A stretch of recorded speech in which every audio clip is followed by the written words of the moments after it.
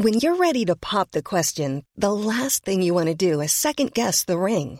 At BlueNile.com, you can design a one-of-a-kind ring with the ease and convenience of shopping online. Choose your diamond and setting. When you find the one, you'll get it delivered right to your door. Go to BlueNile.com and use promo code LISTEN to get $50 off your purchase of $500 or more. That's code LISTEN at BlueNile.com for $50 off your purchase.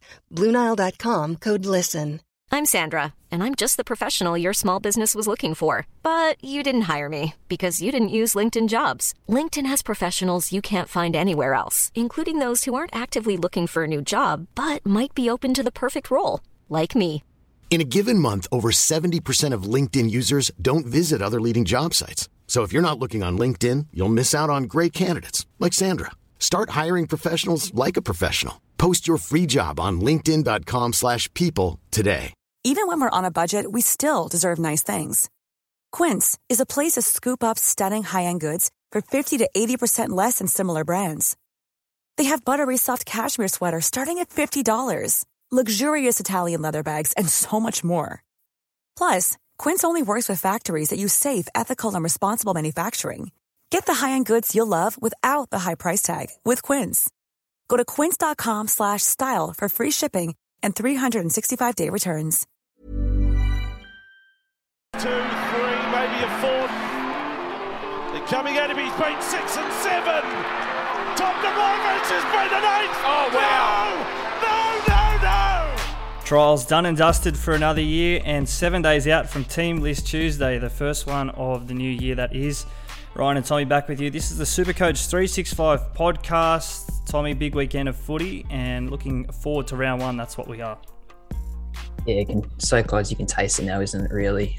7 days away, like you said, from probably the biggest day of the Supercoach year, the first Team List Tuesday. It really will determine a lot of what people are doing, and a lot of drafts already underway as well. So it's a really exciting time of the year. Yeah, we'll chat a bit of draft later. Before we get to that, though, Tommy, we dropped our first team reveal this time last week, and the next day there was some catastrophic news with McInnes out. So we're going to get that updated later on in the podcast, so stay tuned for that. Before we get stuck into a wrap-up of the trials and everything else that happened at the weekend, take the chance now to either subscribe to our YouTube channel if you're watching us there, give us a thumbs up, turn the notifications on, or press follow or subscribe on the podcast feed if you're listening to us there. Tommy, before we dive into the trial wrap, what about the amount of news that dropped across the weekend or Monday night? I guess it headlined, of course, by Brandon Smith and Reece Walsh getting a reduction on their bans. Yeah, big news, really, especially Brandon Smith. I think he'd probably been a bit of someone we haven't spoken about too much because we knew he was going to miss games, but coming back now, I don't know. What's your take on this? Do you think it's fair enough? I know Latrell's used the same loophole, and we didn't really blow up about that, but do we think it's sort of being abused now, this system? I mean, it's got to go both ways, doesn't it? If you can get suspended in that game, then it has to count as a suspension, I think. So we saw Rapana get suspended for 2 games. I don't think you can, you can't count it as a game and get suspended in it if you're not getting it the other way. So I think it's fair enough for mine. I think it's odd, the timing of it, though, that it wasn't all coordinated as one, because obviously the NRL would have known that Walsh and Smith would have played in that game. But anyway, for Supercoaches, though, it has big impacts because Brandon Smith, not so much Reece Walsh because he was missing 2 games, but Smith, now that he's back for round one, it just opens up that conversation around hooker, particularly given McInnes has gone down as well. Yeah, McInnes one, we'll obviously touch on that later with updates to our teams, but that was big news last week. But yeah, it kind of looks a bit amateur that they've sort of let Brandon Smith and Reece Walsh off 5 days after Latrell. It kind of looks like they've realised their mistake a little bit. And we saw, I guess, Ricky Stewart today blowing up a little bit about that. And, Ricky Stewart, he loves a blow up. But I think he had a few points today, which I kind of would back him up on. Ricky says that the Raiders have been copping it up the arse for some time. Now, I don't know what that feels like. Tommy, do you? But Jesus, no.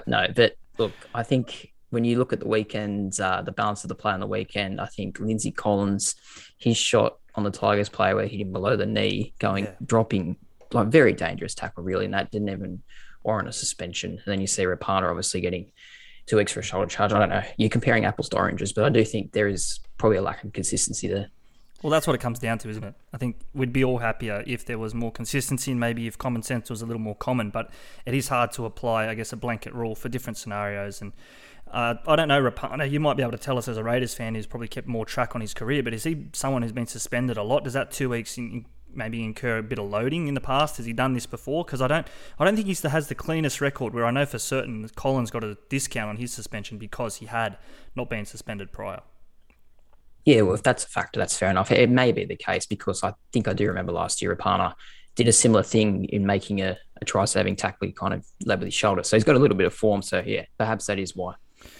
We touched on McInnes there, and obviously we've spoken about him a lot in this preseason, about his value and coming back from an injury, and he was very well priced, we thought, given what we expected his output to be. But news broken by David Riccio last week that he's expecting McInnes to miss up to a month to start the new season. That really, I guess, brings that value into question if you can start with him for starters.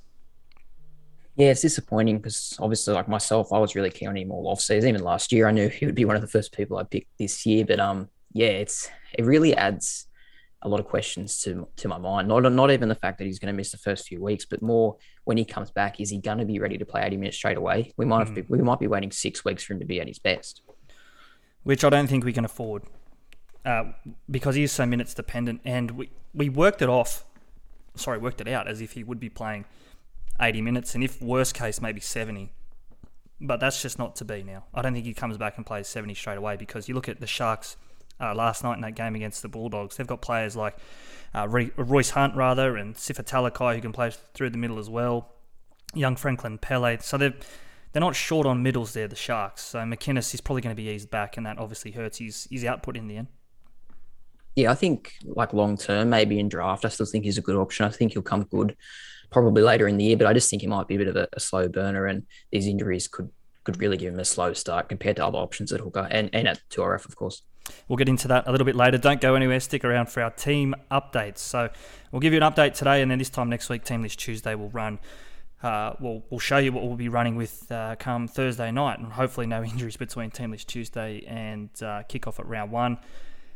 Anything else, Tommy? I think we spoke a little bit before we went on air about Cleary and Pappenhausen, question marks whether they'll be there for round 1 as well. Are we any clearer?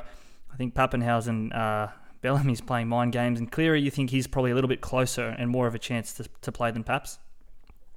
Yeah, not too certain on either, but just going off the interviews I saw on the weekend, I thought Ivan Cleary, reading between the lines, kind of sounded like Nathan would be there. So I've kept him in my team for now, and I'm hoping that he will be there, because that's obviously going to be a massive disruption if he isn't. As for Paps, I don't know. I think on Fox Sports they were talking. You were saying the other day that he wasn't going to be there, but then Bellamy hasn't ruled him out yet. So not sure. But again, very, very much watch his space, because he's an important player, isn't he? Both of them are, really. And I think both of them, I think I'd be more inclined to hold on to Cleary than I would be a Turbo if it was the other way around. Like Cleary at his price, and given how dominant he is and the lack of depth at halfback, even if he wasn't there round 1, and again, without going too much into detail now, because we will do this later, little spoiler, I think I'd be more inclined to keep him there anyway. But anyway, we'll get into that a little bit later. Before we dive into the trials, let's push this one more time, because I had a look today and there's up over 850 people who have joined us, or have said they're going to join us to this point. Our overall group code, you see Nathan Cleary and coincidentally Ryan Pappenhausen on the screen there. Absolutely free to play this. Just simply join at the code there, 576855. $100 free to play. That cash to the overall winner, most points scored come the year's end. And the only condition is you have to follow us on Instagram. But if you're already listening to this, then I dare say you're in the running already. So, Tommy, we've said it a couple of times, but absolutely no reasons why you shouldn't. And 870 people, given that's a fair take-up. That's almost 1% of Supercoach. So people are flocking to the SC365 overall group.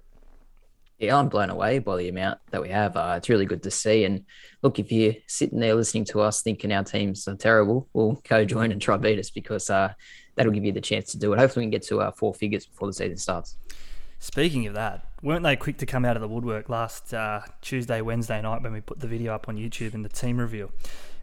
People were quick to share their thoughts, which is great, because opinions are like arseholes. Everyone has one, especially at this time of the year before a ball's kicked, and we're all starting on 0 points, which is exciting, I guess, as much as it is nerve-wracking this time of year. Tommy, let's get into the trials. Manly v Raiders, they kicked us off last Friday night, and this time we sat here last week and we spoke about Turbo, how nervous we would be to start the year without Turbo. I found a way to get him and Cleary in. Watching that game, after it, people were quick to say, were you concerned, Turbo, 40 minutes, didn't score a try, didn't really get too much involved. My answer was no. But the more I thought about it, I was like, well, I can sort of see why people would be anti-Turbo, but he went very close to scoring a try. If he scores that try, we're not having this conversation right now. Yeah, that was a big moment. I think it was maybe 5 or 10 minutes into the game, and it was a classic Manly right side play, and he went very close, like you say. I think it was actually quite well defended by Matt Tomoko there. So, look, I didn't have Turbo last week. I'll leave it up to see if I do have him later in the podcast, but nothing the other night screamed that he was going to be bad this season. It was just, I don't know, it was a tough game. It was quite slippery. I don't think it really suited him, and Raiders played quite well.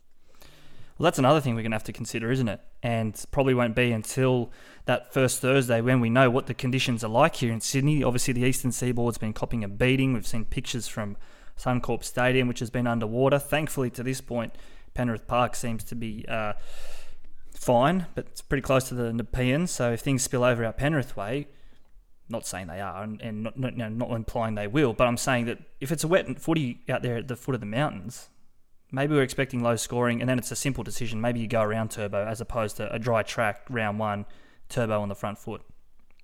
Yeah, the rain is going to be a big consideration all of a sudden because we're only 9 days out, and honestly, the next 7-day forecast is just rain every day, all up and down the East Coast. So, but then again, if Turbo is putting the brakes on in the rain, so are other players like Teddy and Paps. So it might just bring everyone back down a little bit lower.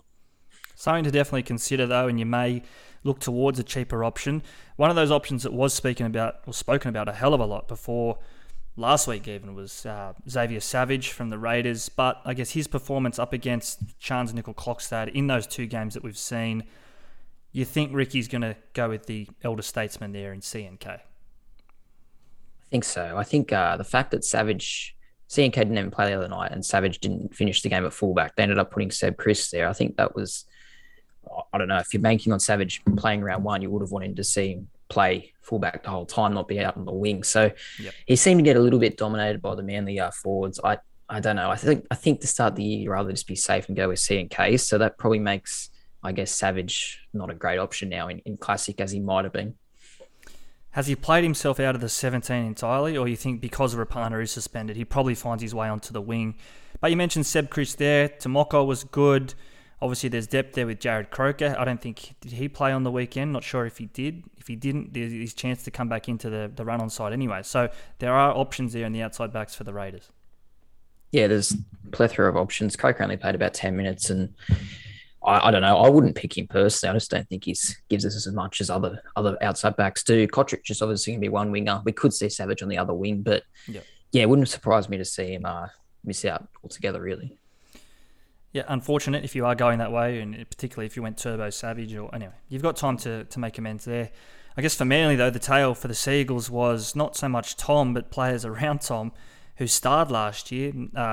Olakau'atu and Dylan Walker, 2 of 3 major injuries for the Seagulls, and obviously Marty Tapau amongst that as well. So I guess this is the bad side of trials. We see Manly probably a little bit weakened heading into round one as what they would have been hoping for anyway.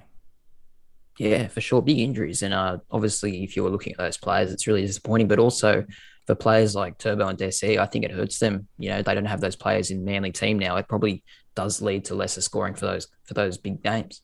Yeah, I've heard even guys like the Guru and Weekly Rubdown, particularly through that draft lens, looking at players like Olakau'atu and the short ball off Cherry Evans' hip, and stacking those players that Turbo's going to feed. And obviously Garrick was one who avoided injury, but there are others there. Dylan Walker, his role throughout the back end of last year for Manly was very, very good. So they may though lead the path for Manly to pick the cheapie and cooler, who at the bottom dollar price would be a very popular get if Walker's out, and I guess I don't know if they want to reshuffle their team. Obviously Harper didn't play, Parker is steady without being incredible, so there are options there for Manly if they are to go with the cheapie cooler.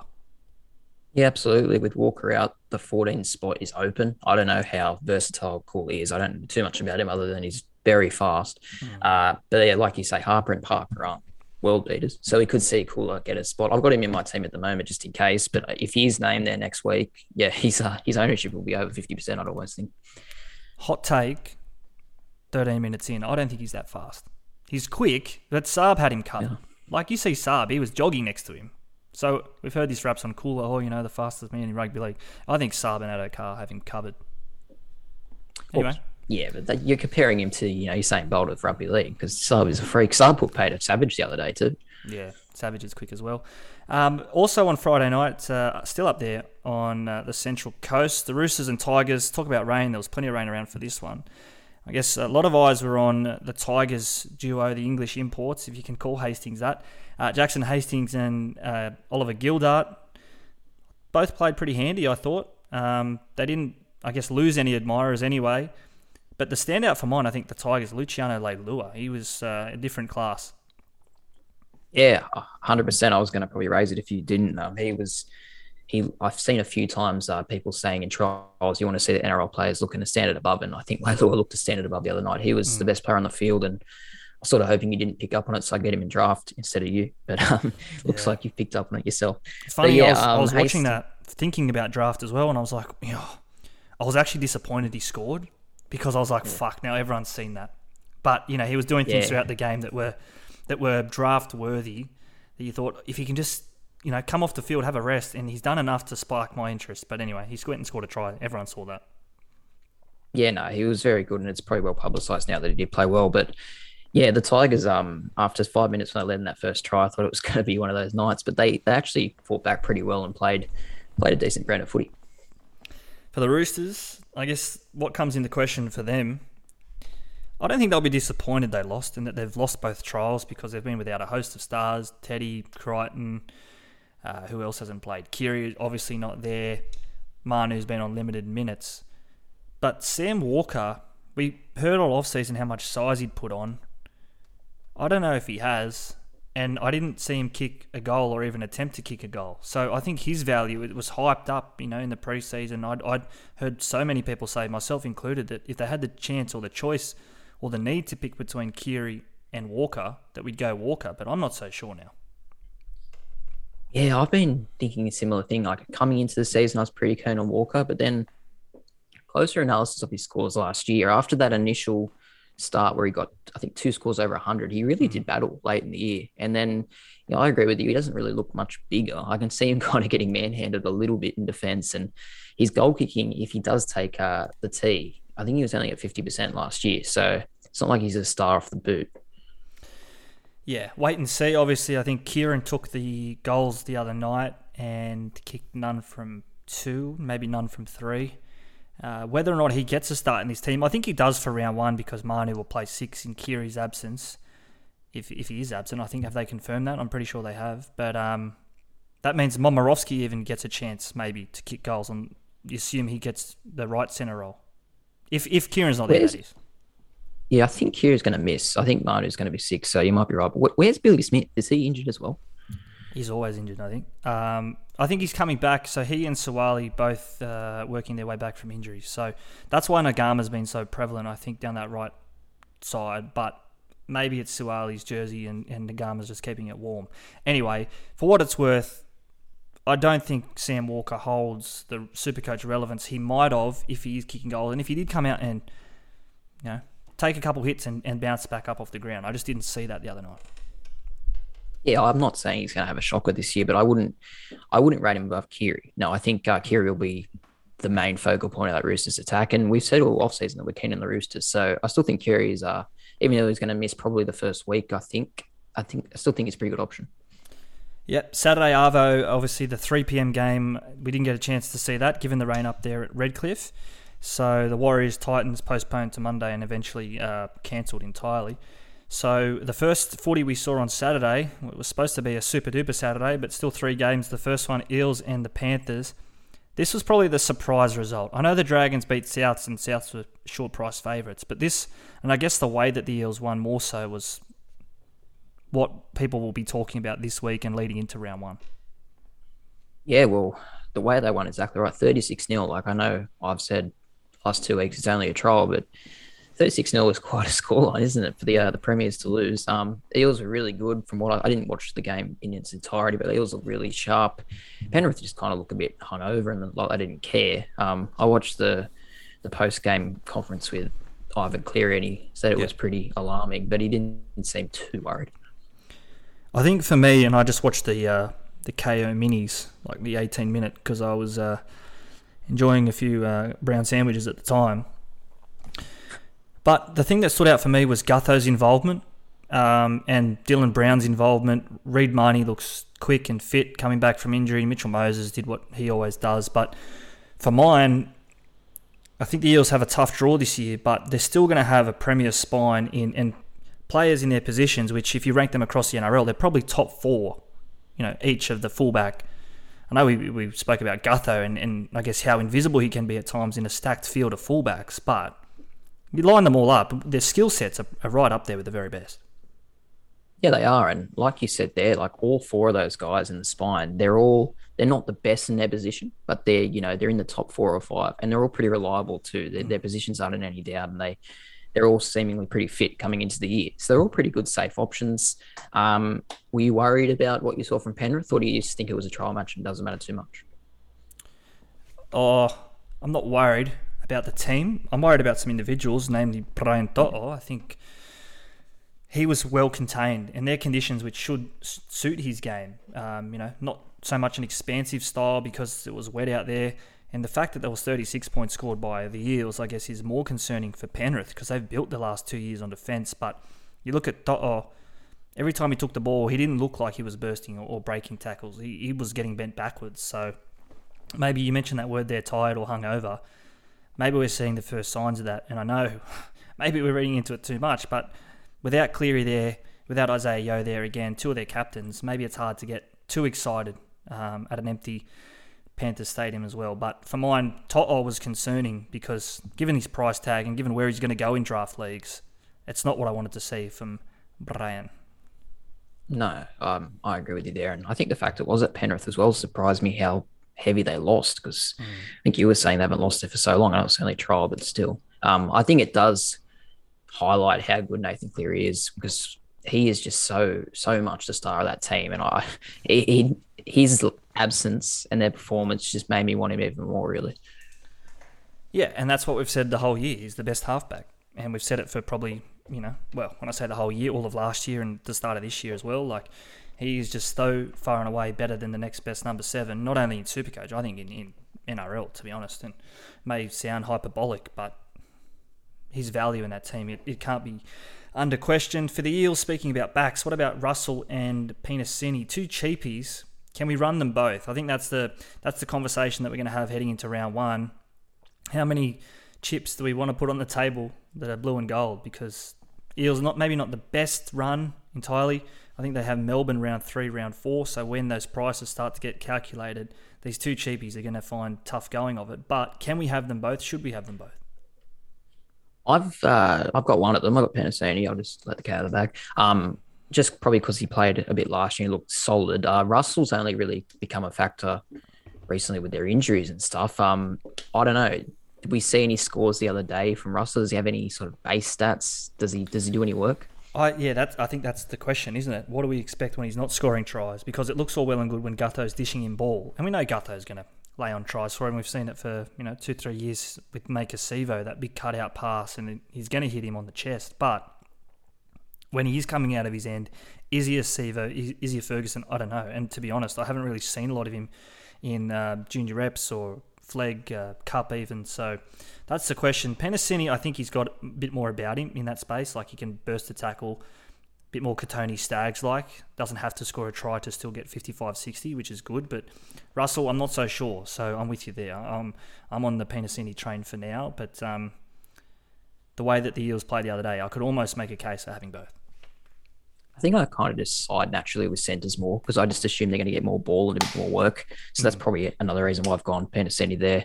We'll go to the Charity Shield now. This was the big upset for me. I know, again, it's only a trial, but this is, over the years, has been more than a trial. And we saw the Dragons beat South, so did not see this coming. I think before we get into this, how good will it be round one where we can stop saying it was only a trial? Oh, it's just a trial. That's almost, I'm looking forward to that just as much as anything. But yeah, as I said sort of before, the surprise result may be the Eels over the Panthers, but this is probably a close second, if not on the podium. I think the way the Dragons won as well, they didn't look too troubled in defence. I think South scored 2 tries, and I know that it was just a trial, and a lot of the 80-minute players didn't play 80 minutes for Souths. But the Dragons didn't look flustered, whereas in the past we could question their defence. And the other day, and I will preface this by saying again, I was having a few beers and I didn't watch all of it. I was at the pub and the sound wasn't on. But what I saw again, KO Minis coming into this, they looked pretty good. Yeah, they did. They looked pretty composed in defence. South threw a fair bit at them from what I saw. I was really surprised with what I saw from the Dragons. I tipped them to come last, and maybe I'm looking silly after that. Who knows? I thought Sloan has probably been almost the player of the trials. He's looked good in both games when he's been at fullback, hasn't he? He has, and he's silky. And even when he was on the wing for a couple of stages in that game against Parramatta, he looked a class above the run-of-the-mill winger.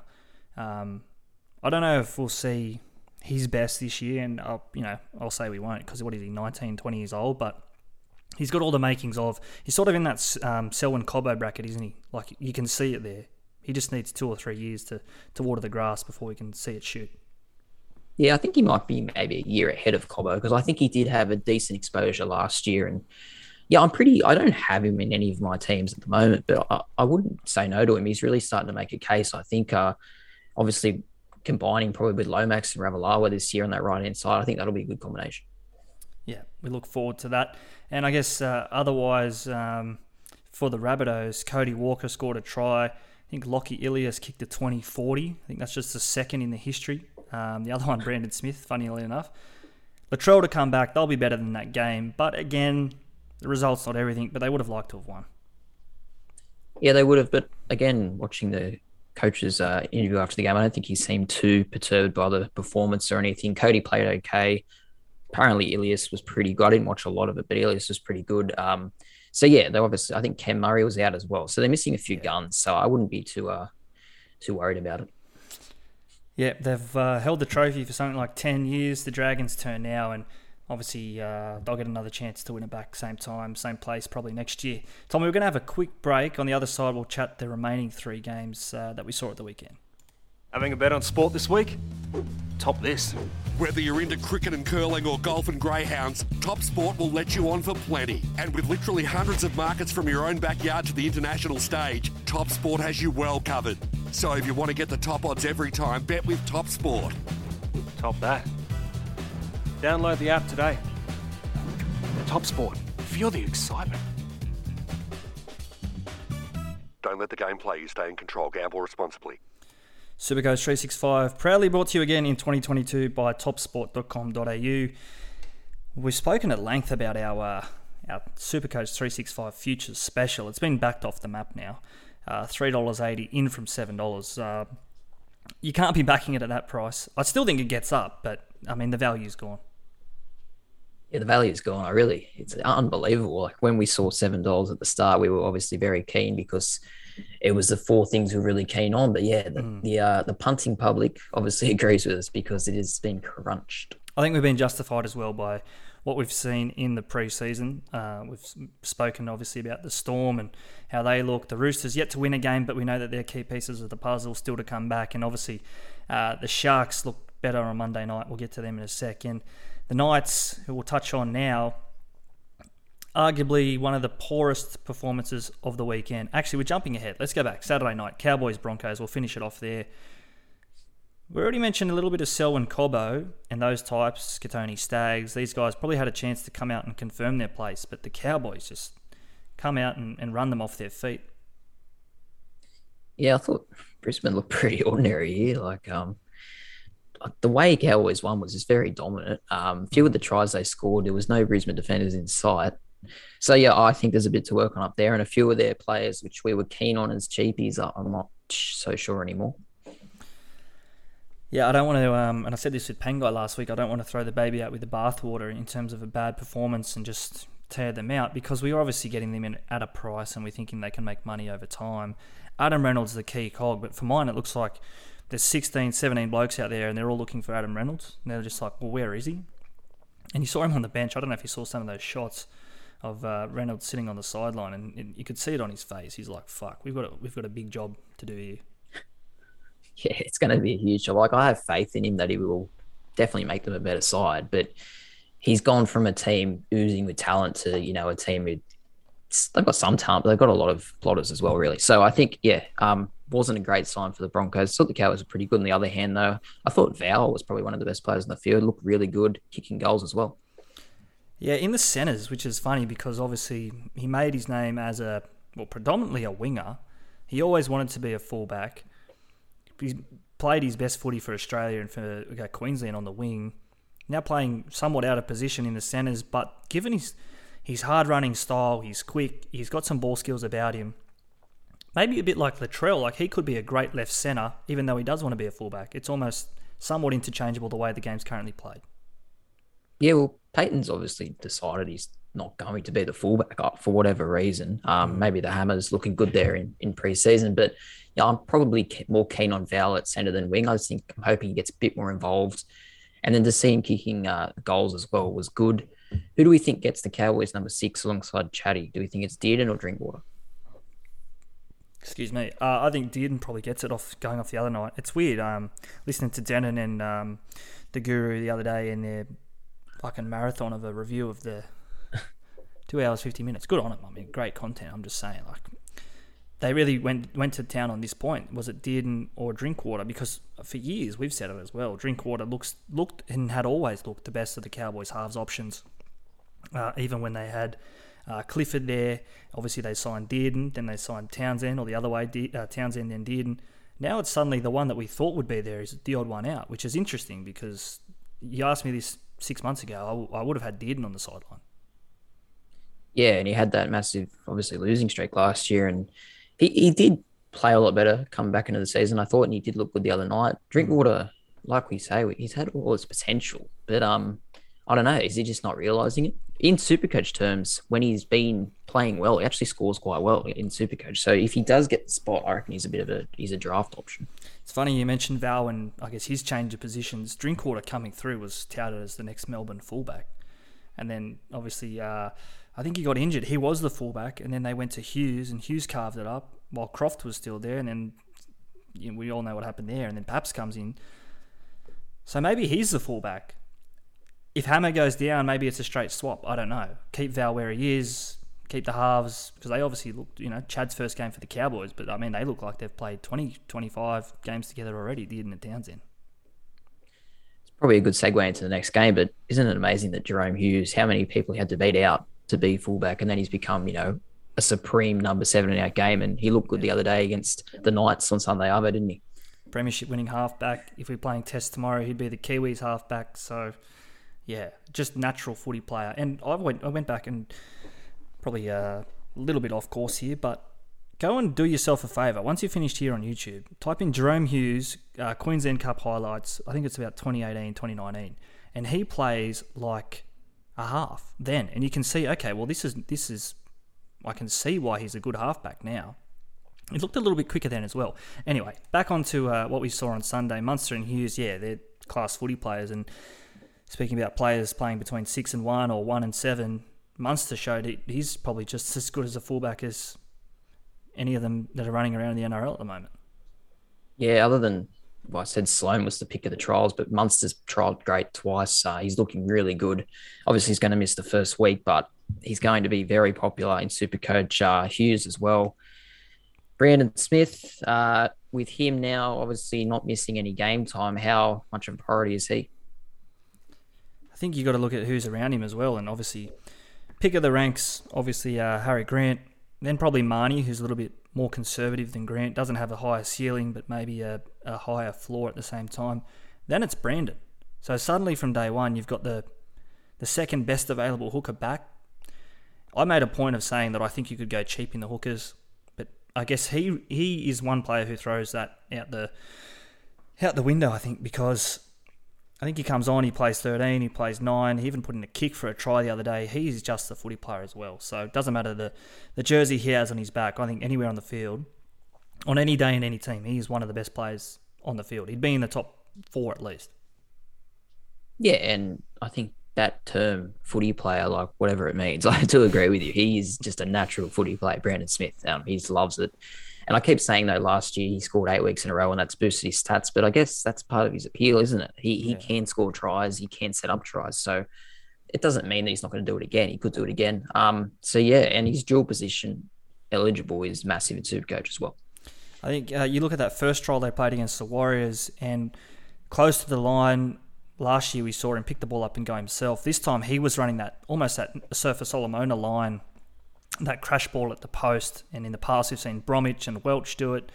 Tino, when he was at the Storm, invariably it was Brandon giving the pass or Cameron Smith. This time Brandon's running the line. So maybe you say that his try scoring will drop if he's playing 13. I think it's probably maintained, to be fair. I think he scores against the Tigers round 1. I'll say it now. I think he gets at least one try because you know they're going to get close, and if it's Wishart or Nikorima who's going to hit him hard, how do you stop that body shape from 2 metres out? I don't think you can. No, I like it. And in the absence of other stars, he's going to have to stand up. So, yeah, that's a good point. I think he's a pretty safe option at 13 to be in your Supercoach team. He's going to get constant scores, whether it be through base or attacking stats. I'm almost the other way. Like, I think you knew with Grant there sniffing down his neck that maybe he didn't have the appeal as an 80-minute player. Now Finucane's gone.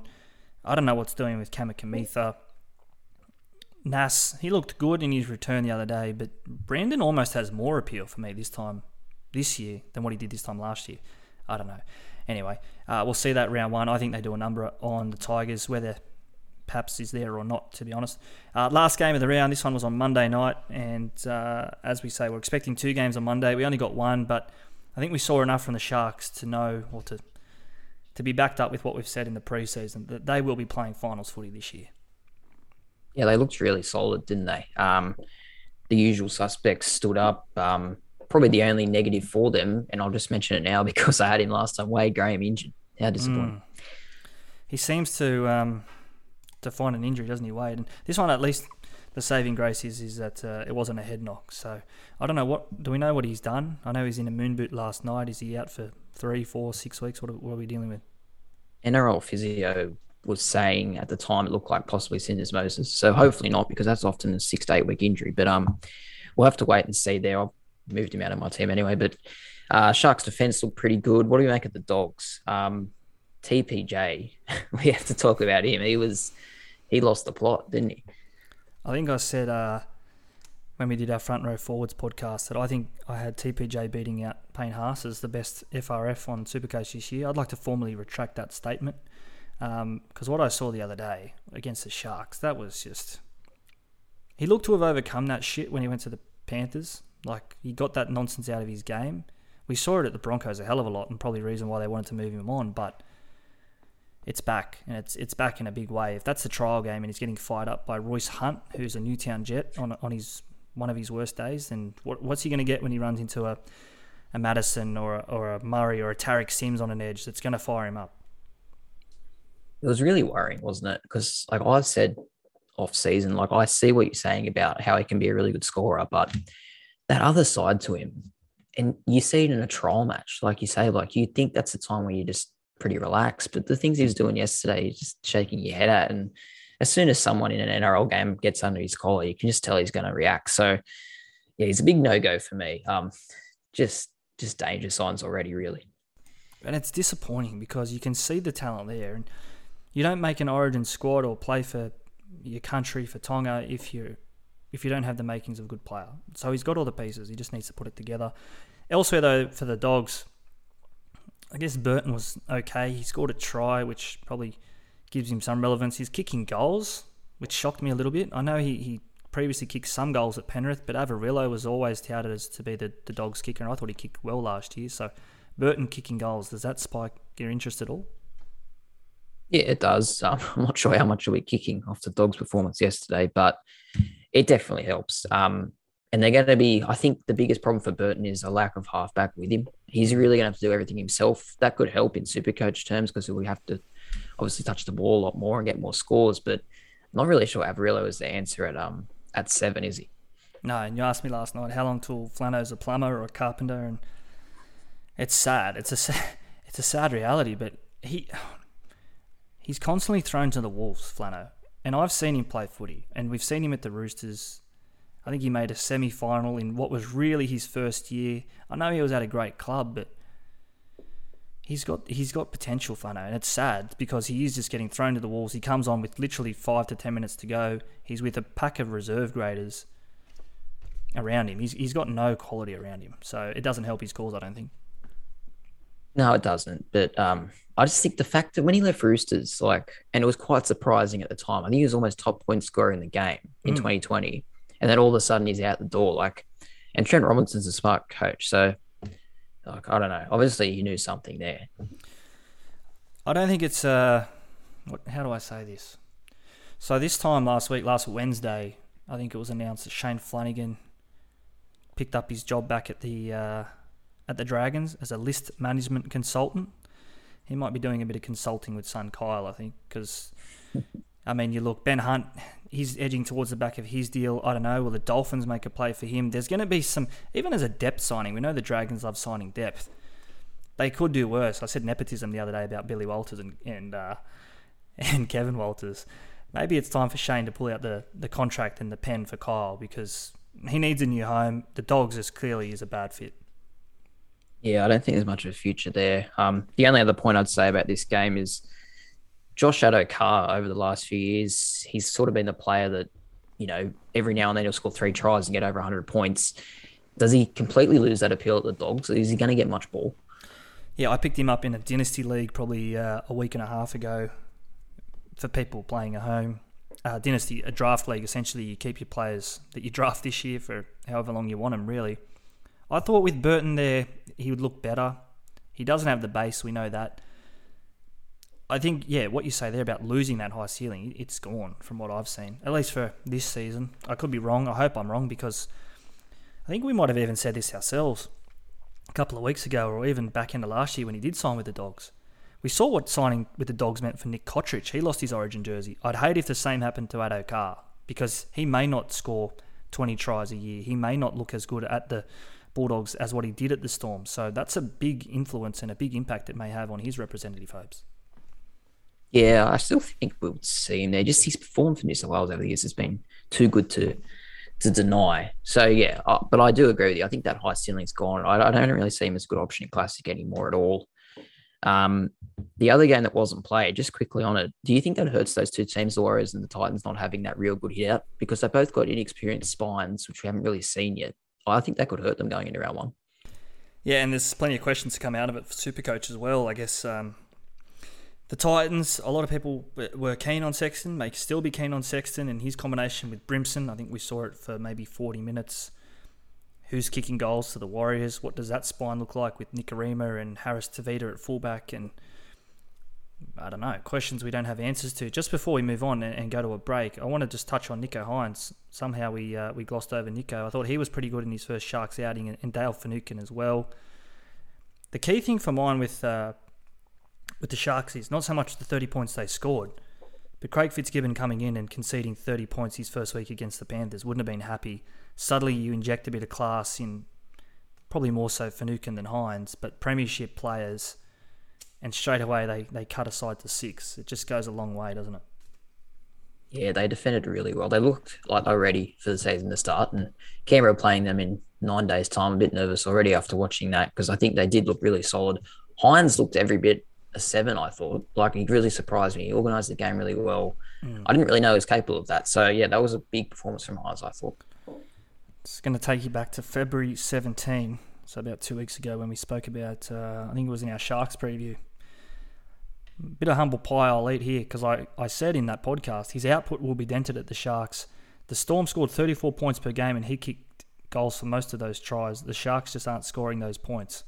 First time he rocks up for the Sharks, they score 30 points. He kicks 5 from 5. So maybe the Sharks are. Maybe they're going to surprise us all, to be honest, because I think we all had them there playing top 8 footy. But I don't want to jump the gun, but they could be a top 4 team depending on those sides around them, Souths and the Eels.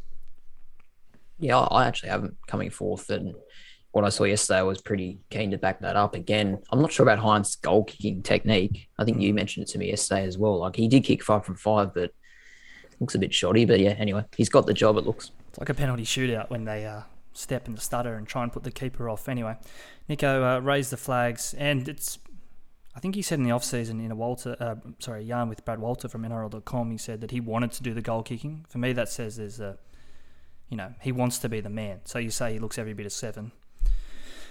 Yeah, no questions on that. And his combination, I think, with Britt Nakora on that right side as well, it's going to spark some interest. I saw some scores floating around on Twitter that I think it was all NRL's SC stats or something along those lines put together from that game. And they had Britt Nakora down for about 57, 60 points from his 65 minutes played with a try, a line break. It's maybe a little bit concerning with Britt. Maybe, but it kind of is his appeal. He's a very much an attacking second rower. He makes a lot of line breaks. He can score a lot of tries. So you kind of got to get that with him. His base isn't as high as other options maybe, but I don't know. You kind of get what you pay for with Nakora. He's just a solid mid-range option.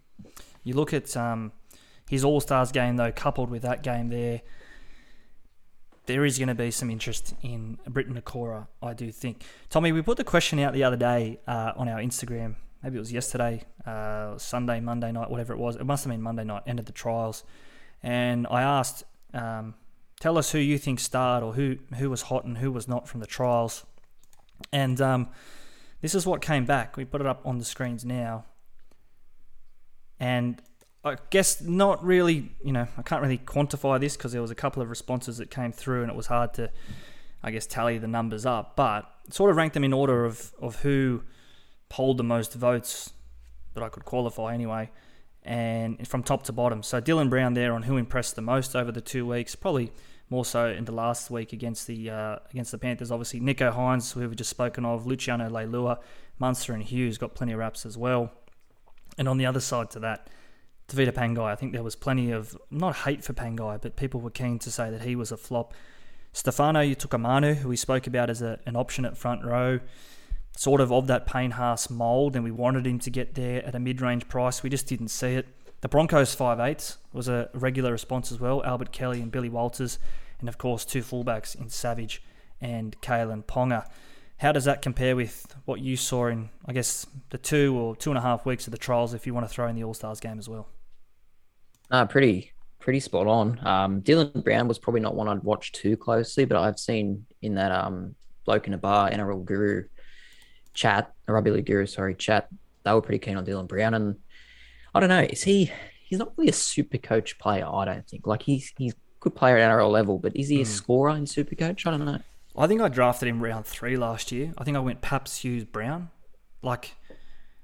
And partly because of the lack of depth at 5'8", but also partly because on his worst day, he's making 30 tackles and seems to be able to bump a defender, has an offload in him.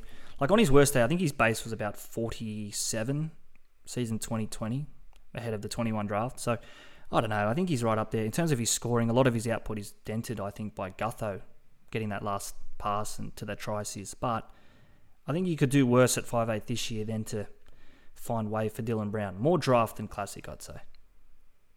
Yeah, well, he probably comes into consideration now after some good trials. On the flip side, in the red there, Kalen Ponga. I know you're not a big rap on Kalen. I think I read the other day, it could be wrong, but he only had 3 runs or something against the Storm. To be fair, I don't know. It's funny, I didn't watch a lot of footy on the weekend, which is usually something I watch a hell of a lot of. But what I saw from Ponga, even against the Dogs, who conceded 30 against the Sharks, Ponga didn't look great. I don't think, we've said time and time again, we don't rate the Knights. I don't rate Ponga. I haven't since he made his debut. I've been vocal on that. I think he's a touch footy player. He's a highlight player. He just doesn't have the substance in his game, I don't think, to be in the conversation of those great fullbacks. Tedesco, Travojevic, Pappenhausen I'd have well in front of him. Latrell even. Gutho I'd have in front of him. When Roger was in the game, I'd have Roger in front of him.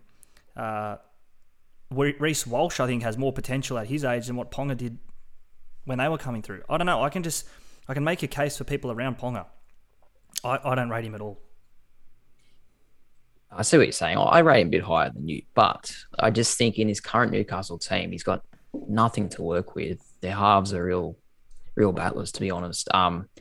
Yeah, I don't think he's going to score that well this year because he's going to have to do everything, and I just don't think they're capable of Newcastle. I don't think Ponga is the sort of man that can just put a team on his back. Yeah. You look at his averages even from years gone before, and I mean, I think I look at 2018, 19, whenever he sort of had his big year, I'll say. He was kicking goals. The Knights, I think, made finals, did they? 2018, I think when him and Pearce got to the club, they would have played finals footy. If not, they were right on the door of playing finals. And so much of his scoring, 25-30%, was made up of goals. And we've yet to see him replicate that now he doesn't have the goal kicking. So he is, honestly, I can see him averaging 65 and under this year. I've got Walsh ahead of him, and I think you get Walsh 4 rounds later in a draft league. Yeah, it's funny. There's so many good fullback options, and to me, he's probably not even in the top. Probably not even in the top 7, really. So yeah, I think you'll see him. Maybe other people are aware to that, and you won't see him until later in drafts anyway. We'll get to our draft tips at the end of this podcast, ahead of our draft day. We're doing our own home draft this Friday night, but I know that for anyone that's listening to us and a couple of the other podcasts as well, we're doing a collective, I guess it's a Podmasters Cup, I think it's called, where Tommy and I will have a combined team. We'll go up against the Whisper and Supercoach Experience and a couple of the other podcasts. I think the Weekly Rubdown guys might be in that one, which will be interesting, the draft experts. So see how we go. We'll get to our draft. We're talking a lot of draft for a podcast that doesn't really talk too much draft. We're going to have a quick break, one more, before we come back and we do our team updates. This is an exciting one. Top tippers. We've had a couple of questions. Will we be running a tipping comp this year? Here's an answer. Introducing the next generation of sports tipping. Top Tippers, the newest game for your favourite sport. Because not all sport matches are equal. Top Tippers doesn't value each game equally. We utilise current market odds to formulate what games should be worth. This will reward the player who has the ability to pick the underdog. Top Tippers has also developed a bonus system that really fires the field up. Have you picked 4 winners in a row?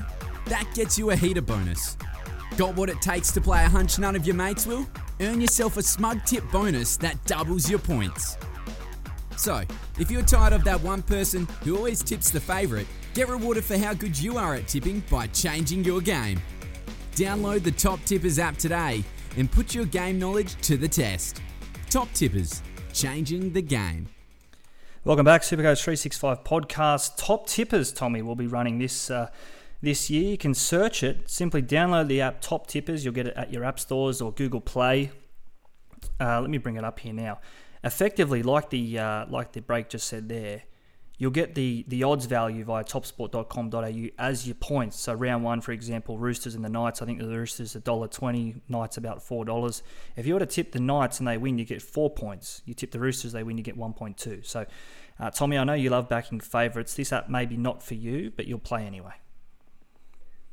No, I'm pretty keen for this, actually, because like last year, particularly with all those blowouts, tipping comps became obvious, really. Every week you're getting 7 or 8. So, if the same thing is this year, if you want to tip an outsider, you're going to get, 5-6 points as opposed to $1.20. So it actually gives you a bit of a decision to make on every game. So I'm pretty excited. So you can either go into the app, as we say, download the app from the App Store, Top Tippers, proudly supported by topsport.com.au. Another one of these great initiatives that Tristan and the gang are getting behind. Search competitions, type in SC365. I'm doing it here now. It comes up on your screen. SC Listeners. You'll see it. Click and join it. Absolutely free to play. We don't know what the prizes are because I just came up with this tonight. So we'll get some prizes involved. We'll get people on board. We'll promote this via Instagram as well, so you can find it there. Top tippers, looking forward to that. You mentioned tipping the outsiders. I think one that springs to mind, last year the Broncos at the cricket ground beat the Roosters. I think they were about $12 head-to-head before a ball was kicked, and there's some double round points. So you couple them up and suddenly you're looking at 24 points for one game. So you get rewarded for tipping wide. Yeah, that was the night Victor Radley went mental, wasn't it? Yeah. All those shoulder charges and sin-bins. I think, funnily enough, Pangai was on his behaviour that night as well. So anyway, maybe they swapped the Gatorade cups pre-game, and Radley had Pangai's and Pangai had Radley's, and the Mad Pills were in Victor's in the end. All right, Tommy, let's talk our team. This is why everyone's here. Again, our team updates and some big movement here.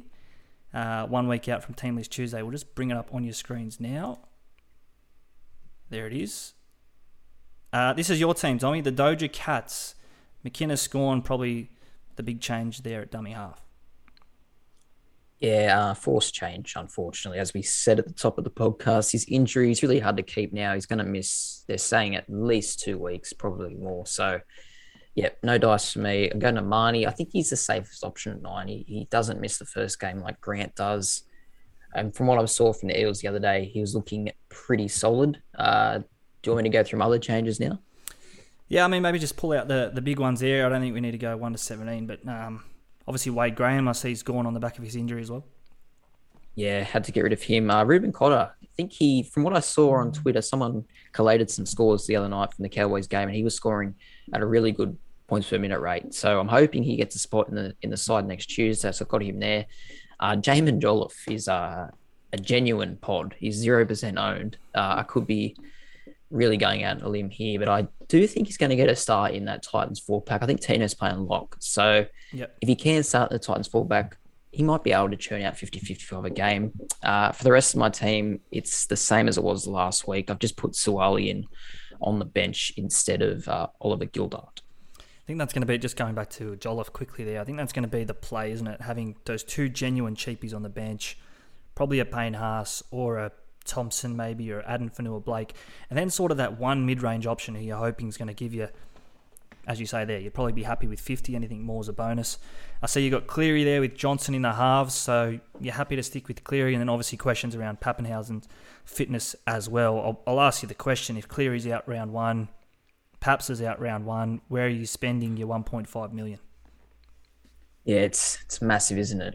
Honestly, if Cleary's out round 1, I don't know if I'd bother getting rid of him. If I know he's going to be back round 2, obviously there's a lot of water to go on the bridge there, but I really just want to have Cleary from round 2 onwards at worst. Paps, maybe to Gutho. I think Gutho may be the next best option. Leave your thoughts in the comment section again on Tommy's team. Bag me out. A couple of people you fired up last week, which is interesting. No, it's good to see. It's good to have people at least engaging with this, which is a sign.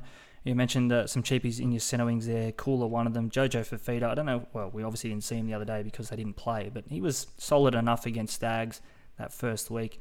And then the two Souths halves there, Taff and Ilias. I don't know about that. I mean, I had Taff and had Taff for a long part of the preseason because Latrell was out 2 games. Now he's just out the 1. Ilias looked solid enough. I don't know. Again, this all could change when Cleary and Paps aren't named or are named round 1. So we won't dive too much into this. Anything else we need to wrap up there with that one, Tommy? Of course, we'll go into a little bit more detail this time next week, Team List Tuesday.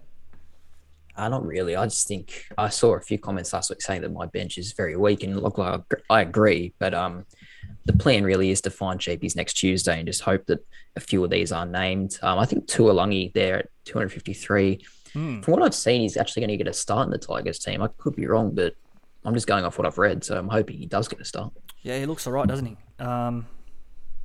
Scored a couple of tries, I think, or at least one that first game, that first trial against Manly that first week. But I don't know what's to go with Luke Garner because he had locked down that left edge spot for long parts of last year and the year before.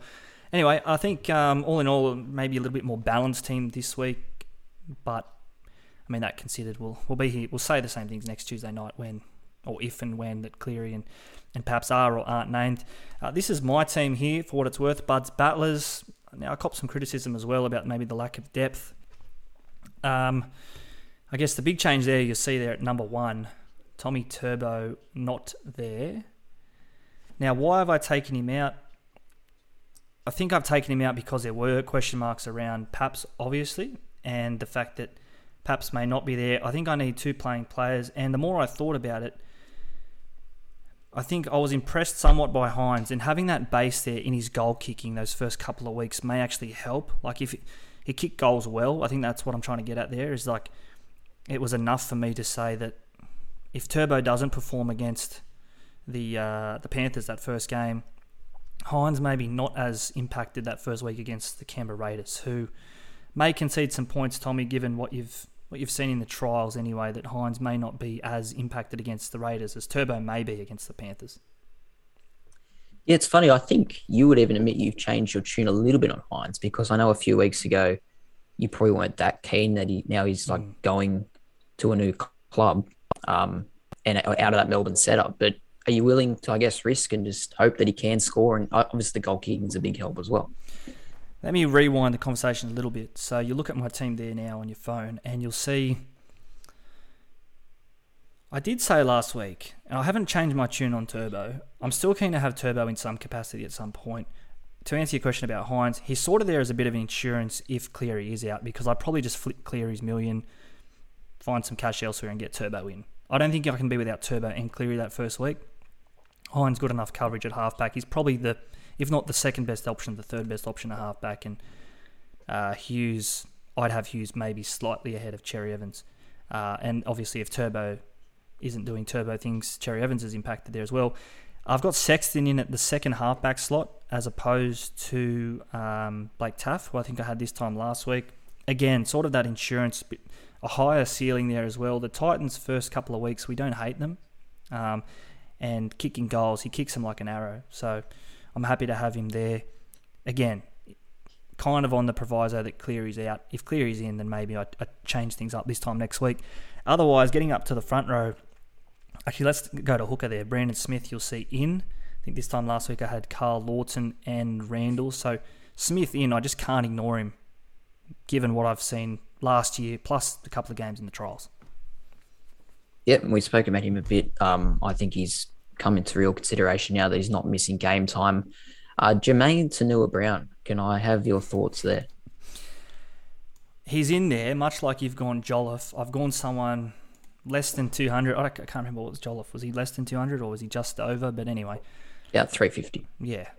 Sort of in that middle tier, not quite cheap, not quite mid-range-ish or upper mid-range or premium. So I think he's got a biggish motor. And I read something during the week, might have even been on the Cowboys website, how impressed Todd Payton has been with Tanua-Brown coming from the Warriors. And I think, I don't know where he was before that. He might have, maybe he was always at the Warriors and just couldn't get a go. But anyway, I think reading between the lines, he's got the jump on some of those other ones like Griffin Neame, Gilbert even, Dunn through the middle. So happy to have him there at the price. Two bench forwards there, Andrew Fifita and Daniel Saluka Fifita. I said this to you yesterday. Arguably two of the most impressive, I think. Two players that probably had the most to gain given their situations. Fifita coming back, Andrew, from near death last year. And Saluka Fifita, his performances for the Roosters, they were borderline worthy of getting the sack. Like, he'd come on and he'd cost them penalties or he'd get sin-binned.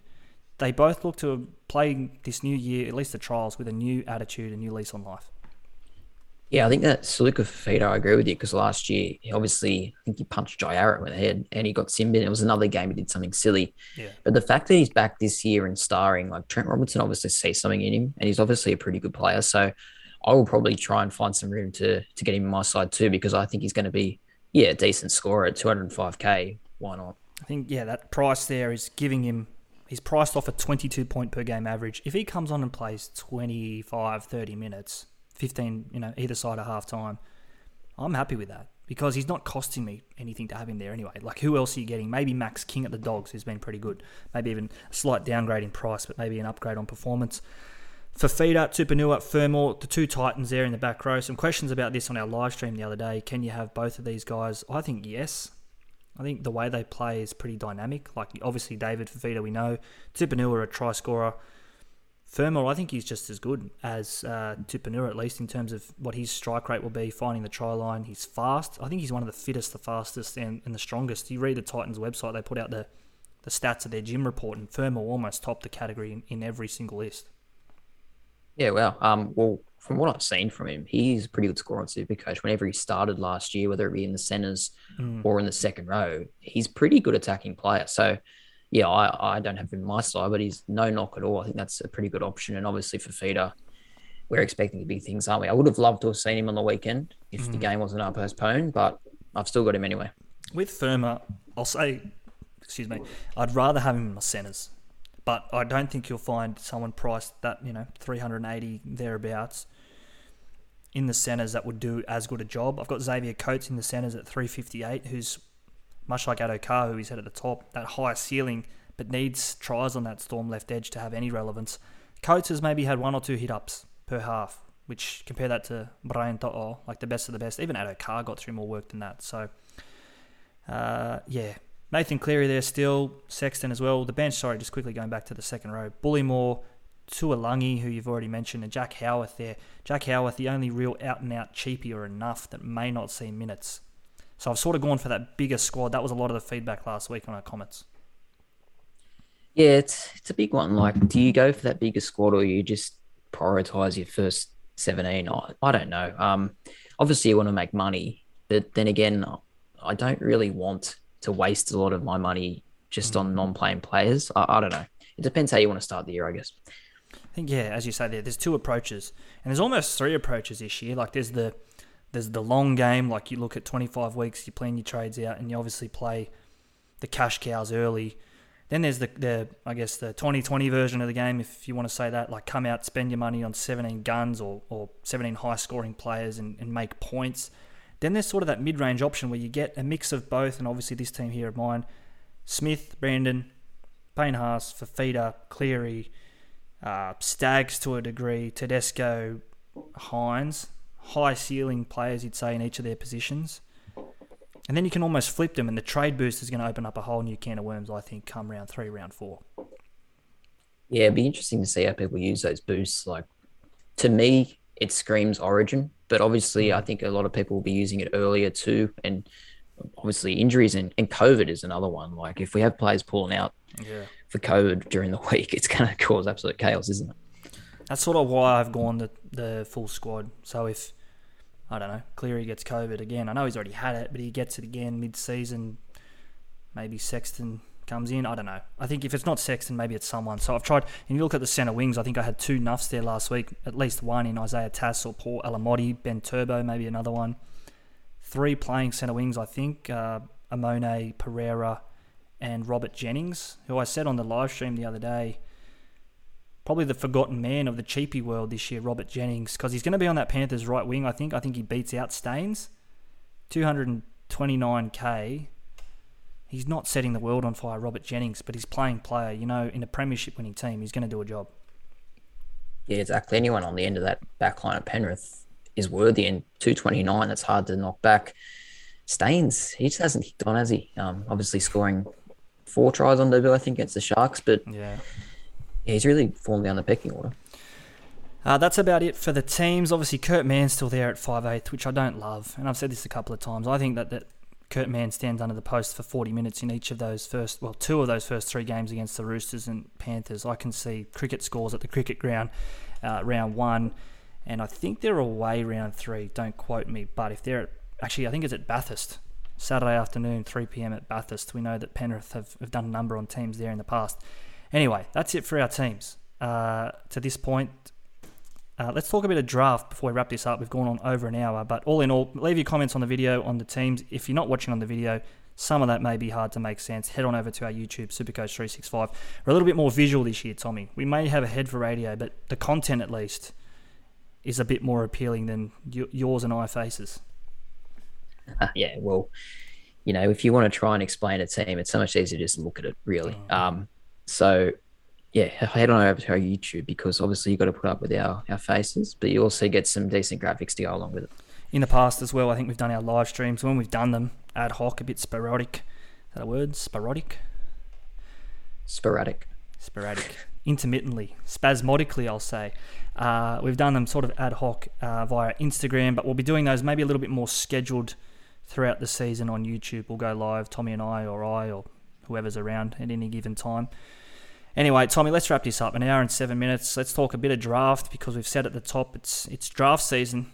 We're doing ours Friday night. A lot of comps, a lot of leagues will do theirs this Friday, Saturday, Sunday, before next week's team list Tuesday. I want to know, from a man who's tasted the very sweetness of draft success, what is your best tip for draft players? Or do your best tip, your next best in terms of something to avoid, and a secret draft, well, not too much of a secret, but a draft question that will shape a lot of leagues this year. Your best tip, something you must do, all draft players this year before draft day. Look, honestly, last year has really shaped my answer to this question. I think you need to have a strong captain, someone that can go a big score, like 100. Like, don't pick a Ford first up who's going to average 70 but never get above 100. Big scores win draft generally, especially in captain's leagues. If you're getting players scoring 120 and you captain him, you're going to win your head-to-head game. So try get a really high ceiling captain in your first pick. It's funny because you and I are both pro-captains in draft leagues. I know a lot of people aren't. They sort of say it's unfair, and I can get that. Players like Turbo particularly is sort of breaking the game, Cleary, at different stages last year. We're pro-captains because get to Sunday afternoon and you need a miracle. You're slapping that captain on a Ewan Aiken or a Chanel Harris-Tavita or Beau Fermor, maybe even come this year's Sunday afternoon footy, whoever it is, someone that you know may get 2 or 3 tries on a whim. We like the captaincy play. Yeah, I think it just adds an extra element. And obviously, it makes that first draft pick a lot more important, I think. Obviously, in our draft this Friday, neither of us are getting Turbo. We're not the top pick. So immediately, you're up against it kind of because they're going to captain Turbo every week. So you got to come up with someone to try and combat that. And yeah, go for high ceiling players, I would say. And you can go into the depths of research as to, particularly, you look at just as important as a captain is that second pick, usually your vice captain. So that's the way you should see it, I think, just to go off your point there. Your first pick should be your captain most weeks. Your second pick should be your vice captain or vice versa, depending on the order they play that week. You get first go to vice captain. So you want that second player to be someone maybe even more high ceiling, lower floor than your first pick, i.e. a Ruben Garrick. If you're playing 10, 12-man league, you can get Garrick that late maybe. Yeah, exactly right, because I think you're alluding to the loophole here, aren't you? With your vice captain, you always want to put your vice captain early in the round and then your captain late if you can work it like that. I don't know. I kind of think loopholes are a little bit against the spirit of the game, but everyone does it. Yep, well, I mean, you can't have a captain without a vice captain, so just as important. Anyway, your next best tip, something not to do on draft day or draft week or even maybe throughout the course of a draft season, something maybe you've learnt the hard way, something not to do. Yeah, probably something during the draft not to do. Maybe don't pull out a roughie too early. So if you've got a player, a cheapie, or someone that other people aren't going to pick up that you really like, you don't need to pick him up too early because chances are, if it's someone very obscure, no one else is really thinking of him. So you don't want to just play your cards too early because then you're giving up other good players which you could have had. I'm obviously not going to say the examples I have in my head now because I'm versing Ryan in a draft. But I would say that just think about when you really should pick these players up. Conversely to that, I'll say, if you love them and you think, well, I want this guy, back your gut. If you value him more than maybe others will, I know you shake your head there, but I've done a draft today, another one, funnily enough, and I was getting criticised. I'm taking this guy too early. This guy, there was value on the table. Well, you know what? Something that the weekly rubdown guys say is back your gut, and somewhat unrelated to Supercoach, a little less strategical. Just pick some of your favourite players, like Brian To'o. If you want to sit down and watch To'o, or if it's Paps in my case, who I'd love to have, who I know I'm not getting this year, pick your players you want to sit down and watch. At the end of the day, it's just a game.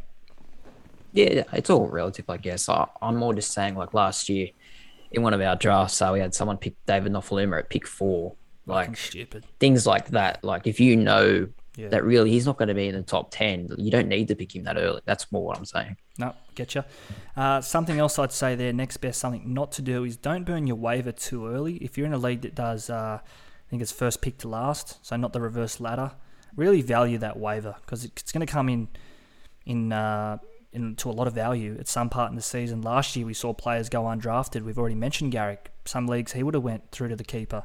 Nico Hines, Isaiah Papali'i. In the past, these young players have come onto the scene. Ryan Pappenhausen, 2019, I don't think he made his debut till round 14, 13 Magic round, whenever that was, 10 maybe. Anyway, you get my point. Don't burn that waiver. It's almost as important as 2 trades in Classic, for I guess, if you want to try and give some relevance. Yeah, no, you're right. You got to make sure you're up there on the waiver wire and you're only really spending it on a good play because there's going to be circumstances during the year where a player becomes very valuable that you weren't expecting and you want to be there ready to take advantage of that. So yeah, don't be wasteful.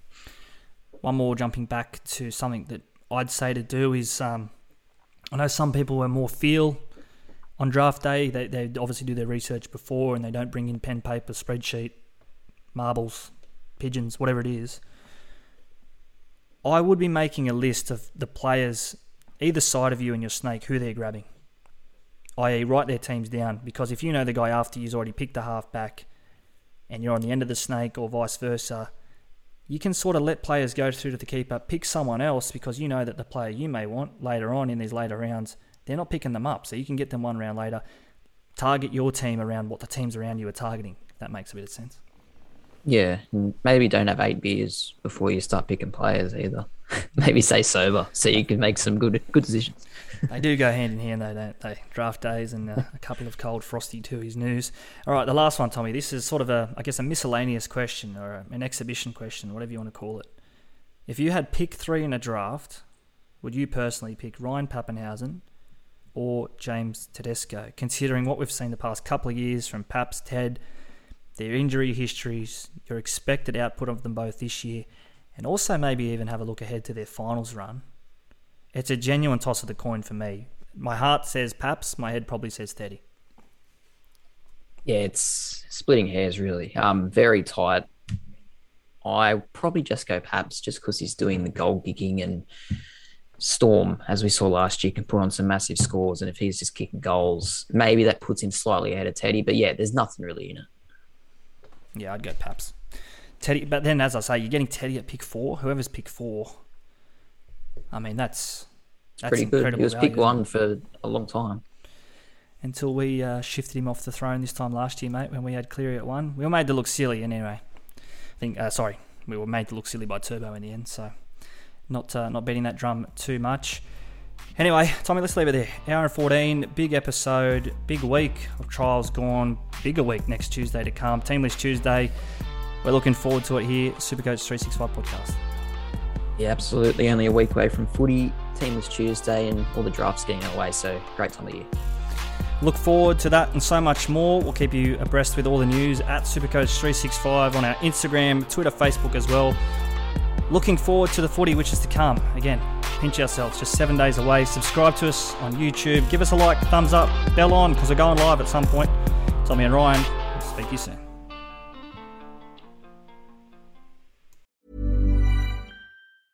Mom deserves the best, and there's no better place to shop for Mother's Day than Whole Foods Market. They're your destination for unbeatable savings, from premium gifts to show-stopping flowers and irresistible desserts. Start by saving 33% with Prime on all body care and candles. Then get a 15-stem bunch of tulips for just $9.99 each with Prime. Round out Mom's menu with festive rosé, irresistible berry chantilly cake, and more special treats. Come celebrate Mother's Day at Whole Foods Market. Mom deserves the best, and there's no better place to shop for Mother's Day than Whole Foods Market. They're your destination for unbeatable savings, from premium gifts to show-stopping flowers and irresistible desserts. Start by saving 33% with Prime on all body care and candles. Then get a 15-stem bunch of tulips for just $9.99 each with Prime. Round out Mom's menu with festive rosé, irresistible berry chantilly cake, and more special treats. Come celebrate Mother's Day at Whole Foods Market.